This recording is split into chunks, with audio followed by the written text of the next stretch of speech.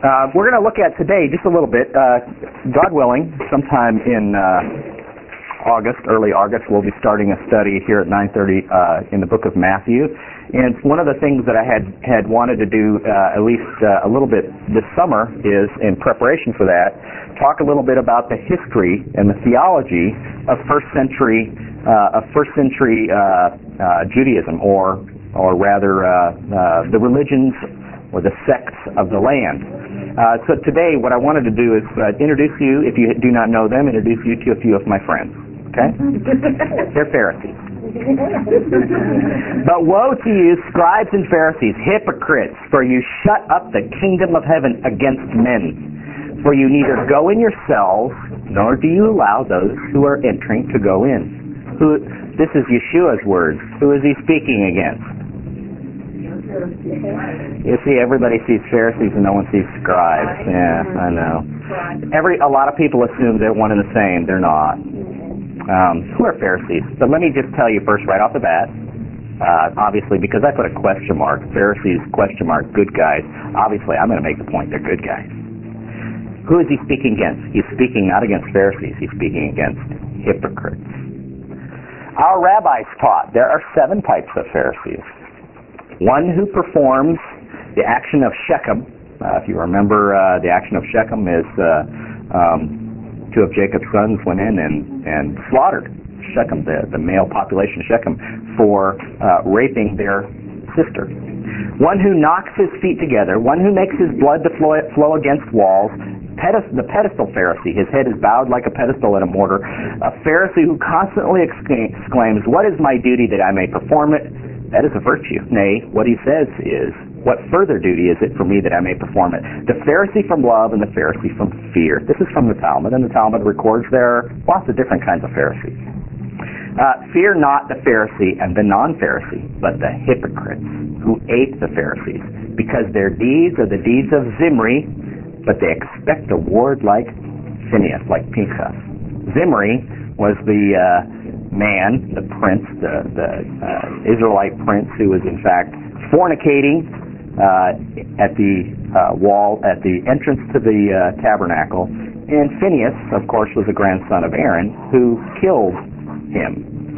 So he does the deeds of Zimri but expects a reward like Phinehas. Isn't that interesting? Which is that actually the end of there of Sotah 22b actually is a reflection of what Yeshua said.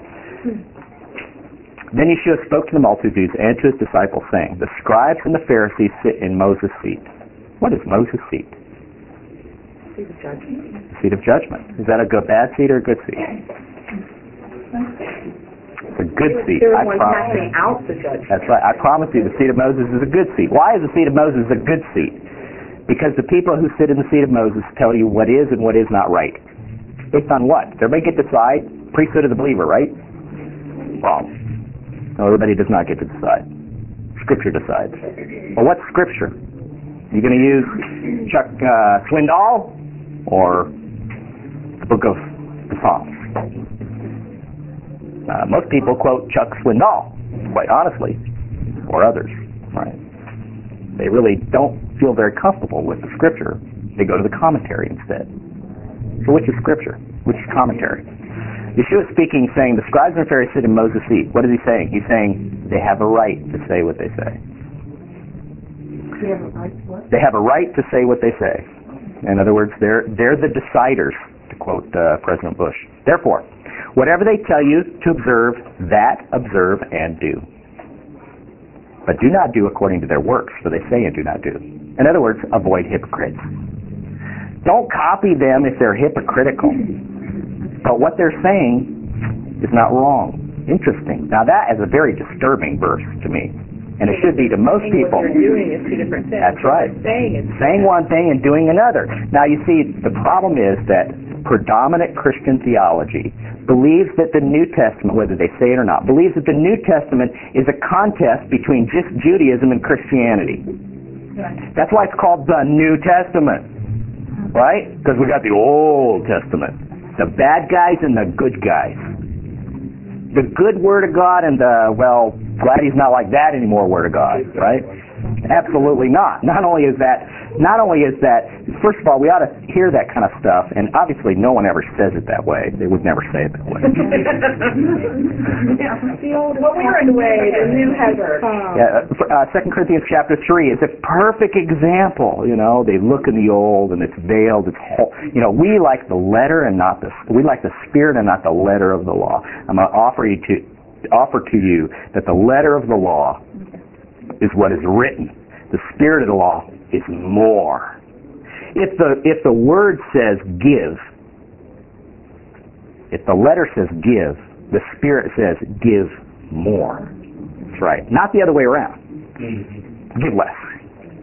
Well, that's the letter of the law, but I don't really have to do that. Well, no, it's more. Yeah. You start with the letter and then you finish with the spirit. Absolutely. Yeah. What we understand is this contest has biased us. It has biased everyone. This is not Gentiles alone. Jews and Gentiles have been biased because of this 1900-year fight that is going on, that is defined in some people's minds by the very scriptures that we use, the New Testament. It's why I make the point, maybe I'm a little bit, too politically correct, but I make the point of always call it the apostolic scriptures, because that's what they are. They're the scriptures written by Yeshua's disciples. And to me, that better defines it than saying the new covenant. There is no covenant within the new covenant. Did you know that? There's no covenants listed there. Because the new covenant, Hebrews 11 teaches us that our faith in Messiah is the same faith that Abel, Moses, Abraham had. So there was no new deal as opposed to the old deal. Let's look at a little bit of this, and I want to introduce you to some of my friends, and there are some our enemies are in this group as well. Don't misunderstand. We're all Pharisees and not good guys, but there are a lot of good Pharisees. Okay, now let's look at Luke 24, verse 53. Luke 24, verse 53 says. Actually, go to verse 52. And they worshipped him and returned to Jerusalem with great joy. This is after the ascension of Yeshua from the Mount of Olives, right? He ascends, and the angels come and say, "Why are you looking up? The one who went up will come back." In the same way that he saw him go up in the clouds, he will return in the clouds, excuse me? No, I'm in Luke. This is that same occurrence, though, is what I'm telling you. Okay. Luke repeats it again in Acts. Okay, he doesn't tell you everything that happened in Luke, but they've gone up and they've seen him ascend into the clouds, and they know that he's going to return. Daniel chapter 7, he's going to return in the clouds. Okay, from the clouds. So they go back and it says in verse 52, and they worshipped him and returned to Jerusalem with great joy. It's not a long walk; it's a Sabbath day journey from the top of the Mount of Olives into Jerusalem, so they could do it on any day. They worshipped him and returned to Jerusalem with great joy, and were continually in the temple praising and blessing God. Amen. Now, if you believe it, it's true. Okay. Well, was they continually in the temple? Now, most people read that and think, well, where else were they go? It's a great place for evangelism, which absolutely it was. But that's not what it's describing. It says they were continually in the temple. These are code words, continually. The continual is the tamid offering, the continual offering in the morning and in the afternoon, the evening offering, morning and the afternoon offering. Those are called the tamid offering. The continual, that's what it means, continual offering. So when it says they were continual in the temple, it meant they were participants in what was going on in the temple. That's why most theologians treat the book of Acts as a transitional book, because they're very uncomfortable with this idea. What? They didn't figure it out? Judaism was bad, have nothing to do with the temple. That's right. That's exactly right. God destroyed the temple. He didn't want people there anymore. Absolutely not. May we never think such a thing. And our ancestors, our faith ancestors worshipped in the temple because they were people of faith, because they believed in Messiah, because they understood it all had to do with him. They worshipped in the temple. They were a temple sect of Judaism. And the reason why they were was because it was right, not because it was somehow an old way of doing things. It was right. In no way did they ever. And the problem, part of our problem is, as some of you have heard me say before, part of our problem is we never understood the sacrifices. We always kind of got this idea that everybody's trying to go get their sins forgiven all the time, which is nonsense. It has nothing to do with what was going on in the temple. Having sins forgiven eternally was never a part of the equation. You will never find that anywhere. So that's not what was going on. And so worshiping in the temple was not something, it was not the opposite of believing that Messiah has died for our sins. It was in fact an expression of it. And as we know, the Psalms, by the way, if you ever read the Psalms, be careful you're reading a Jewish prayer book, because that's exactly what the Psalms were written for. They were written for the times of offering, when the Levites would sing, and those who were there, the faithful in Jerusalem, and from the surrounding area could go and join them and sing the Psalms to pray to God. And that's what their purpose is. So they're in the temple. Go to Acts chapter 2, verse 1 through 2. Now, if you know, Acts, Luke, the Gospel of Luke and the book of Acts are written most likely by the same person. That's what it says anyway. And because of that, Luke, and because of that, they are a continuation of the story. They go very well together. Acts chapter 2, verse 1. When the day of Pentecost had fully come, what day is that? Shavuot, that's right. When the day of Pentecost had fully come, they were with one accord in one place. Who was with one accord in one place? These same ones who came down from the mountain are continually in the temple. Where would they be if they were continually in the temple daily? Where would they be on Shavuot? Holed up in a little upper room?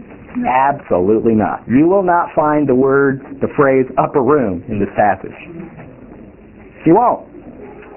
Why is that? We thought they were always in the upper room. Because we didn't want them to be in the temple. This is what it says. And suddenly there came a sound from heaven, as a sound of a rushing mighty wind, and it filled the whole house where they were sitting. Oh, well, there we are. They're in the upper room. What's the word house in Hebrew? Anybody know the word house in Hebrew? Beit. And what's the word for temple in Hebrew? Beit El. Yeah, or Beit El or Beit HaMikdash, the holy house. Guess what? The word temple doesn't exist in Hebrew. It's just the house. The house. That's what it was. And suddenly there came a sound from heaven as a rushing mighty wind, and it filled the whole house where they were seated. And there appeared to them divided tongues of fire, and one sat upon each of them, and they were filled with the Holy Spirit and began to speak with other tongues as the Spirit gave them utterance. And there were dwelling in Jerusalem Jews, devout men from every nation under heaven.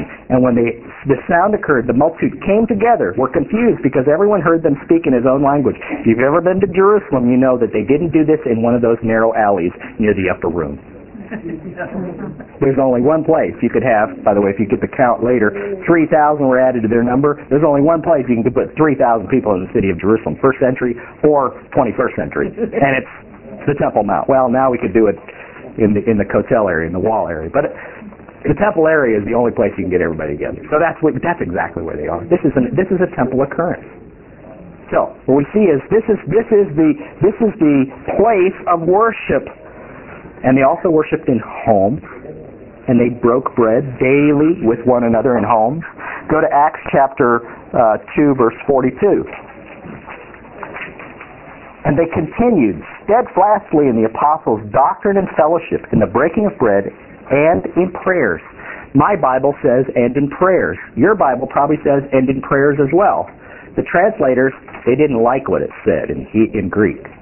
So they said in prayers. No, it doesn't say in prayers. It says in the prayers. Because what it's talking about is it's talking about temple worship. Or even if not in the temple, focused on towards the temple, because that's where prayers are. Does anybody know? We don't face east when we pray. We face Jerusalem when we pray. In the land of Israel, the synagogues all face Jerusalem. So that means if they're on the east side of Jerusalem, guess what? They face west. They don't face the sun. No, it's sun worshipers that did that. Judaism had been taught, the Jews had been taught that sun worship facing the east for worship was the opposite. They would turn their backs upon the temple and face the sun to pray. And Ezekiel says because of that, God's glory left. Because they turned their backs upon the one they worshipped and instead worshipped that which was created, the sun. So this whole idea of praying and focusing towards Jerusalem, this is part of their worship, part of their expression of faith. So they're faithful. Heaven forbid, they're faithful Jews. They're faithful, observant Jews. Right now, there are no Gentiles in this group. Praise God, he adds them later, but right now there are no Gentiles. Chapter 3, verse 1, Acts chapter 3, 1. Now Peter and John went up together to the temple at the hour of prayer, the 9th hour. Now you didn't have to go to the temple, but that was probably the better place to go to pray. Why? Because you're praying with a group. Everybody knows that praying by yourself is wonderful and sweet. Having communion with the Creator of the universe on a personal level is wonderful and sweet. But you are not here today to worship, because you could just get wonderful and sweet all by yourself. You're here today because you know that God somehow dwells among us corporately. And that's exactly why they went to the temple to pray. These faithful two. Who are they? Peter and John. Well, shame on them. Didn't they know that Jesus stopped all that stuff? I'm speaking as a joke, right? No. In no way did they. Why? Because they did what their master taught them. And what did their master teach them? They remembered there in Matthew where he cleansed the temple. They remembered that he was zealous for his house. They remembered. Why did they remember this? Because Yeshua, when he was in Jerusalem, was doing the same thing. Your master was a temple Jew. The entire book of John is written accounts of heaven and temple. The entire Gospel of John is written around temple times. That's how we get Hanukkah from the Gospel of John. Right. Okay, move on. Actually, verse 46 and 47 there, I'd say, so continuing daily with one accord in the temple and breaking bread from house to house, they ate their food with gladness and simplicity, praising God and having favor with all the peoples. And the Lord added to the, what does your Bible say there? The Lord added to the what? Daily, those who are being saved. Well, as you know, that word doesn't really mean what you think it means.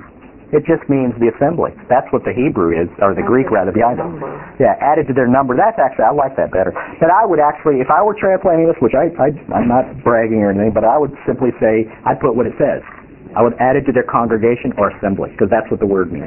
Ecclesia is an assembly. Those called out. Added to their assembly daily. Okay. Obviously, it's tried to get you to think one way. Church versus temple. Synagogue versus church. You know, synagogues are for Jews and churches are for Christians. Well, see, we're thinking 1900 years of bias where we have two religions opposed to one another, not understanding that the scriptures have no view of two religions opposed to one another. Okay? Go to, in other words, my point here is this is not a new religion. Yeah. What's being described in Acts is not a new religion. It's a refining, or it's a enlightening. Oh, this was what it was all about. No question about that. But it's not a new religion. In no way is it a new religion.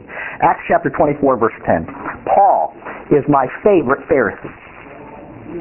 Now you might say, wait a minute. Paul was a Pharisee, but he stopped being a Pharisee when he got converted on the Damascus Road, right? Changed his name from Saul to Paul, kind of like Avram to Abraham, and Sarai to Sarah. All these guys have their names changed when finally they come to faith, right? No, that's not true. Paul is called Saul all the way through the book of Acts. Most times he's called Paul. What's the difference? Paul is a Greek name. Shaul is a Hebrew name. So the only problem with the word Shaul. In Greek it sounds like conceited one or prostitute. So whenever he was being referred to Gentiles, he's called Paul. He still remains Shaul. He's Shaul.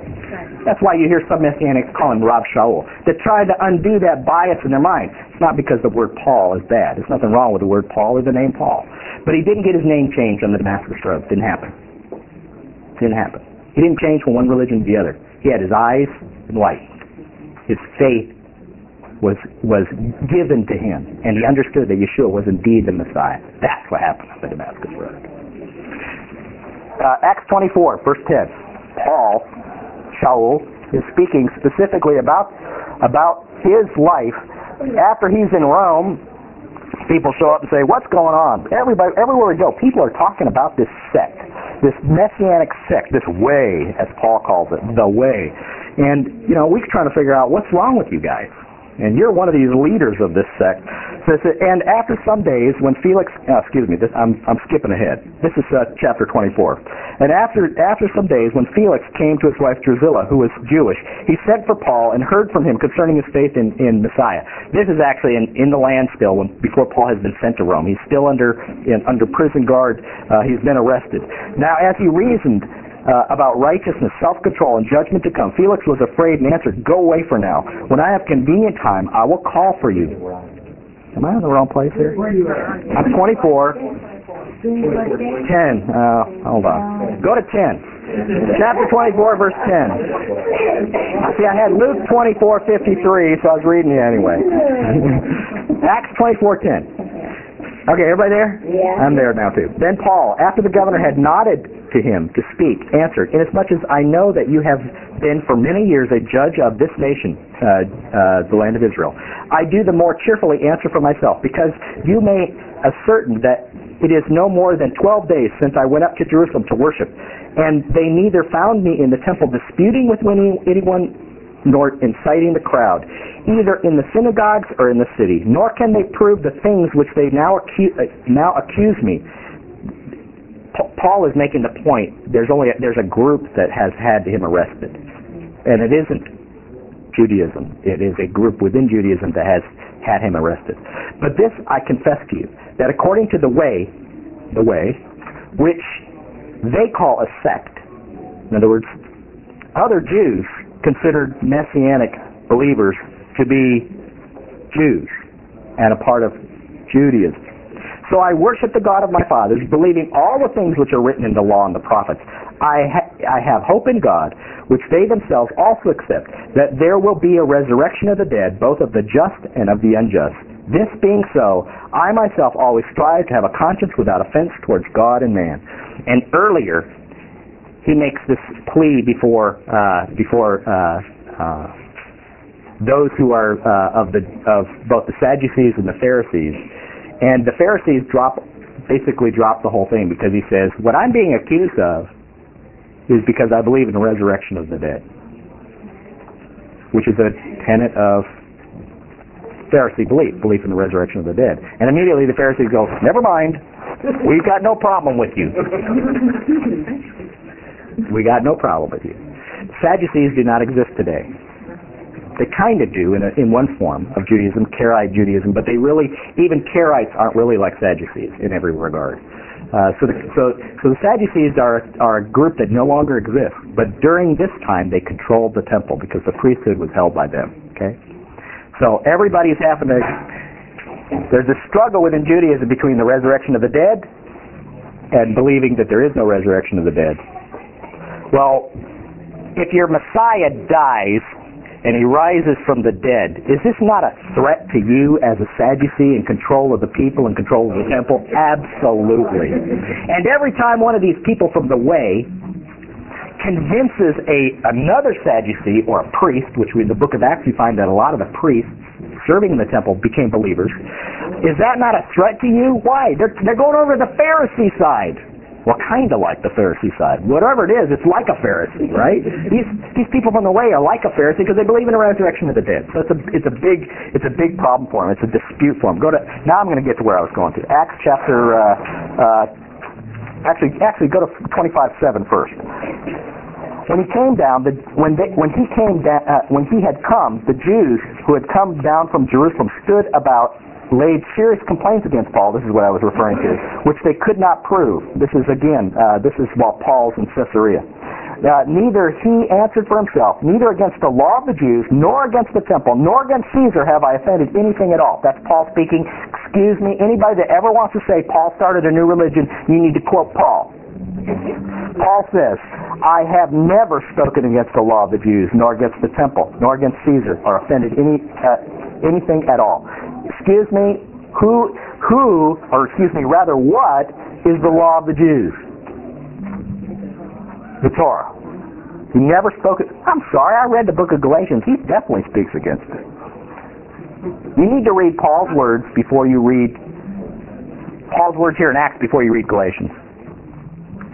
But Festus, wanting to do Jews a favor, answered Paul and said, "Are you willing to go up to Jerusalem to judge before me concerning these things?" So Paul said, "I stand at Caesar's judgment seat where I ought to be judged. To the Jews I have done no wrong, as you very well know." Anyway, that's where he appeals to Caesar. Some see that as a huge mistake, which it probably, in human reasoning, it was. He should have just stuck it out, maybe. I don't know. Maybe he wanted to push the point. God used it for His glory.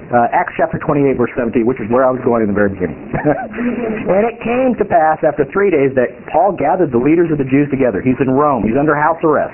"So when they had come together, he said to men and brethren, though I have done nothing against our people or the customs of our fathers, yet I was delivered as a prisoner from Jerusalem into the hands of the Romans, who when they had examined me wanted to let me go, but because there was no cause for putting me to death. But when the Jews spoke against me, I was compelled and appealed to Caesar, that not that I had anything of which to accuse my nation. For this reason, therefore, I have called for you to see you and speak with you, because of for the hope of Israel I am bound with chains." Interesting here is, who's he speaking to? Jews. And what does he say? "But when the Jews spoke against it." We need to be very careful with the word Jews. And we need to understand that in the Greek and also in the Latin, Jews can be people who are ethnically of descent of Jacob, and also it can mean people who live in the land of Judea. It's the same word. And oftentimes, and that's why David Stern in his translation, his paraphrase, the Complete Jewish Bible, he actually uses the word Judean here, because he doesn't want you to be confused. Paul's not speaking against Jews, he's speaking to Jews. This would not be a way to make friends with them, right? He never departed. Verse 23, "When they had appointed him a day," actually I got far enough there, that's good enough. So I hope I made my point here that we have Paul, a great Pharisee. What's different between Paul and Hillel? What's the difference between Paul and Hillel, who's another great Pharisee? Let's look at it a little bit. Ezra really started Pharisaism. Ezra, the scribe Ezra, after the return from Babylon in the 5th and 4th century before Messiah's birth, Ezra the scribe started the system that became Pharisaism and Judaism today. And the way that he started was because he said, listen, the people don't know. Reading the Torah once a year ain't enough. They need to have houses of study. He set up the synagogue system. He set up education of children from age 5 on in the scriptures, right? He established the prayer system where the common Israelite could participate in the prayers in an organized and authorized way. He's the one that started it. Ezra and Pharisaism comes out of this in the Great Assembly time. Pharisees were made up of largely non-Levites and common folk. There were Levites who were in the group as well who believed in the resurrection of the dead. There were priests who believed in the resurrection of the dead. They were Pharisees, and that's what differentiated them from their priestly brothers who were Sadducees. Theologically, Paul has no shift after Damascus. None. Paul does not change the way that he reads the Bible after Damascus. Paul was a zealous Pharisee. In his zeal for the Word of God, he actually sided with the enemy, the chief priests, the Sadducees, his enemy rather. He actually sided with them when he went to Damascus. He was not consistent with other Pharisees. They wouldn't have anything to do with that. Okay? And Paul, if you guys remember, if you saw, it's okay if you did, if you saw The Passion of Christ, Mel Brooks movie, in the scene where Yeshua is being tried, that is probably one of the more accurate scenes in that movie, because it's not held in the stone, in the room of hewn stone where the Sanhedrin meets. It's held in Caiaphas' house, which is illegal for the Sanhedrin. It's not the Sanhedrin, and the Pharisees all leave. They all left. They go, whoa, stop. This is going too far. And they leave. That is accurate of what's going on. The Pharisees were not the willing participants in the persecution. As a group, the willing participating in the persecution of early believers. So we have this other tract of Judaism that's very much like Messianic Judaism, like the way, called Pharisaism. That has been given a bad name because some are hypocrites, and Yeshua points out their hypocrisy. We have this other tract. Who are they? What did they believe? Were they like us in any way? Were they like Paul? Well, Paul was raised in this school. Paul remained in the school of Pharisaism.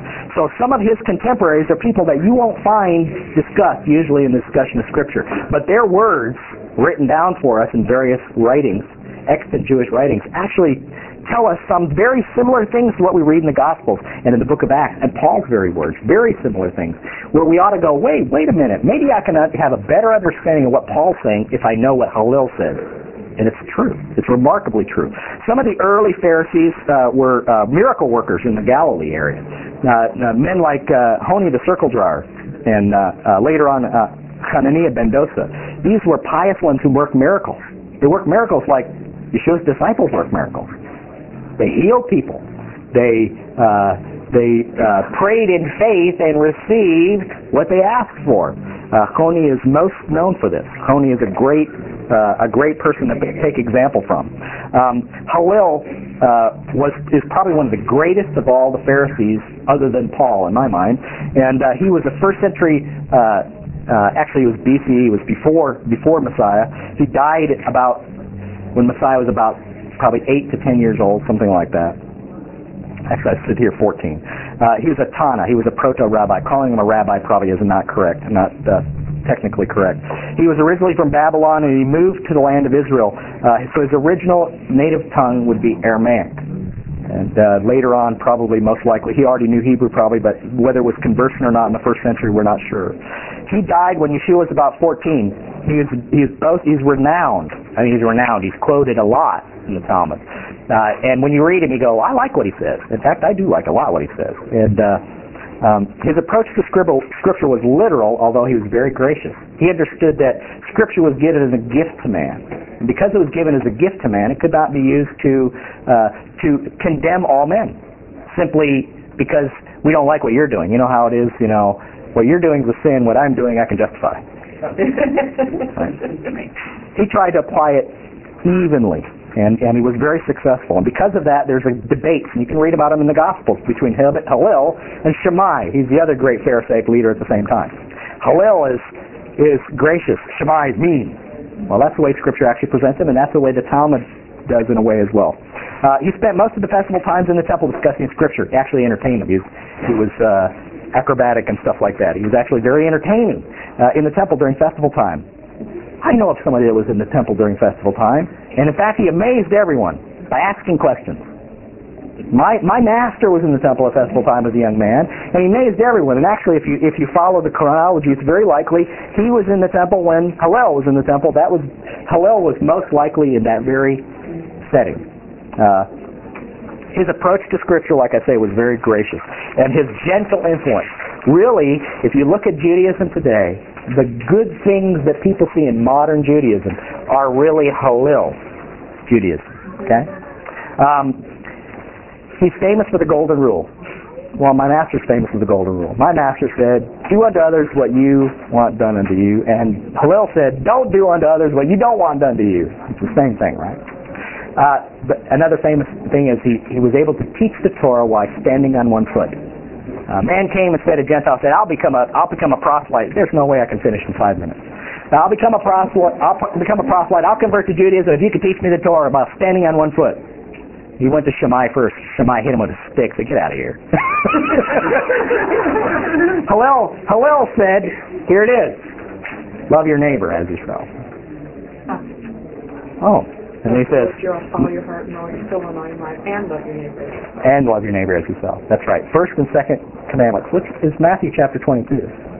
Yeshua does it too. Right. Exactly the same thing. And then he says, and the rest is all commentary. Go and learn it. In other words, it's a summation statement. Now, see, our detractors want to say, no, come on, love your neighbor's good enough. Forget all that other stuff.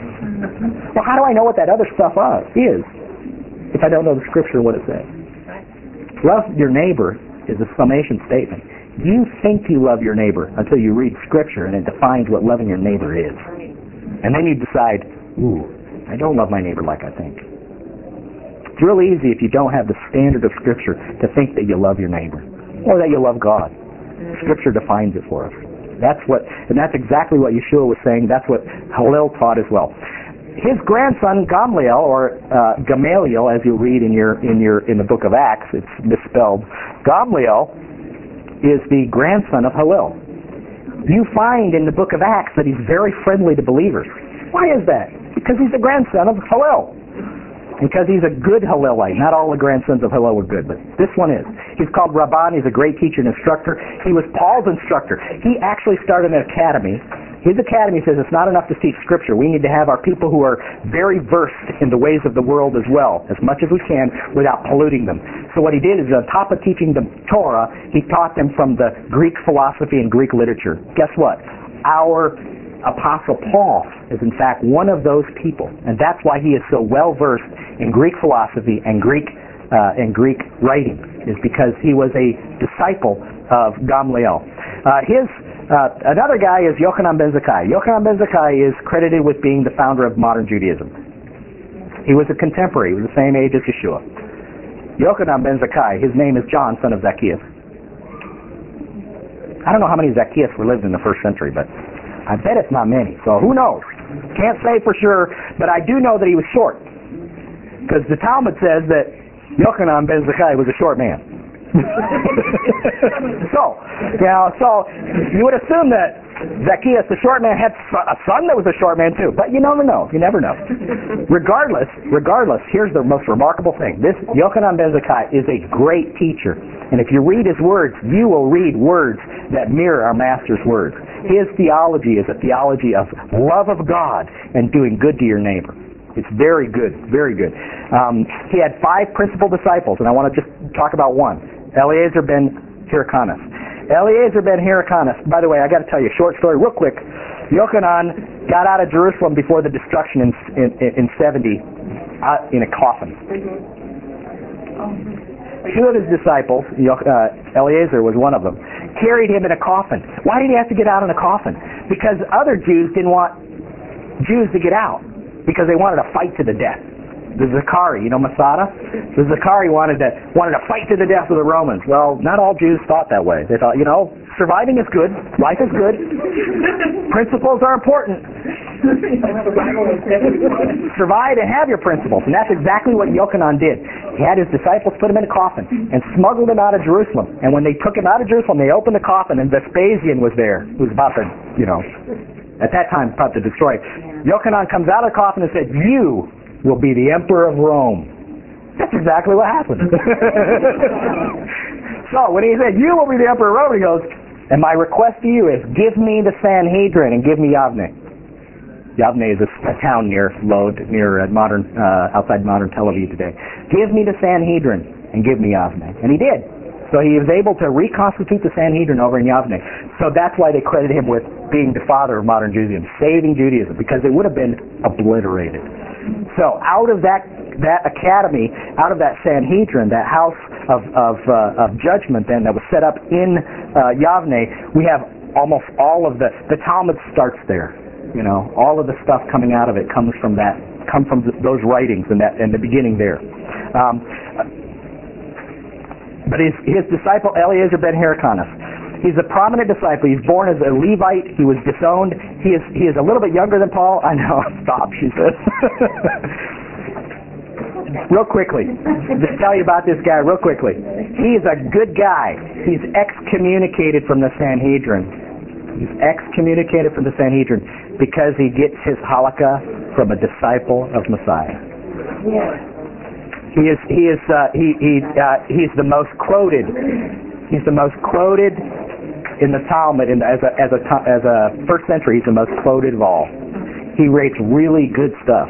He is very much like Paul, actually. There's just a few of the things. Let your friend's reputation be as dear to you as your own. Do not provoke to anger. Repent one day before your death, since tomorrow may be your last day. When am I going to die?